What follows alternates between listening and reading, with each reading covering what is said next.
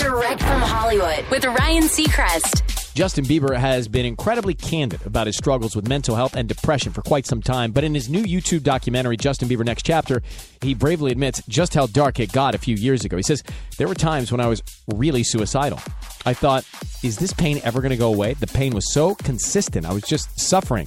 So many people were so mean. When I was young, I would shake it off like it didn't bother me, but it did, and it affected how I acted and treated people. I would encourage people who are feeling lonely to talk about it. Say it out loud. There's a freedom in that.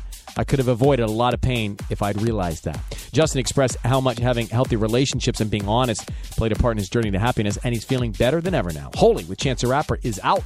That's Direct from Hollywood.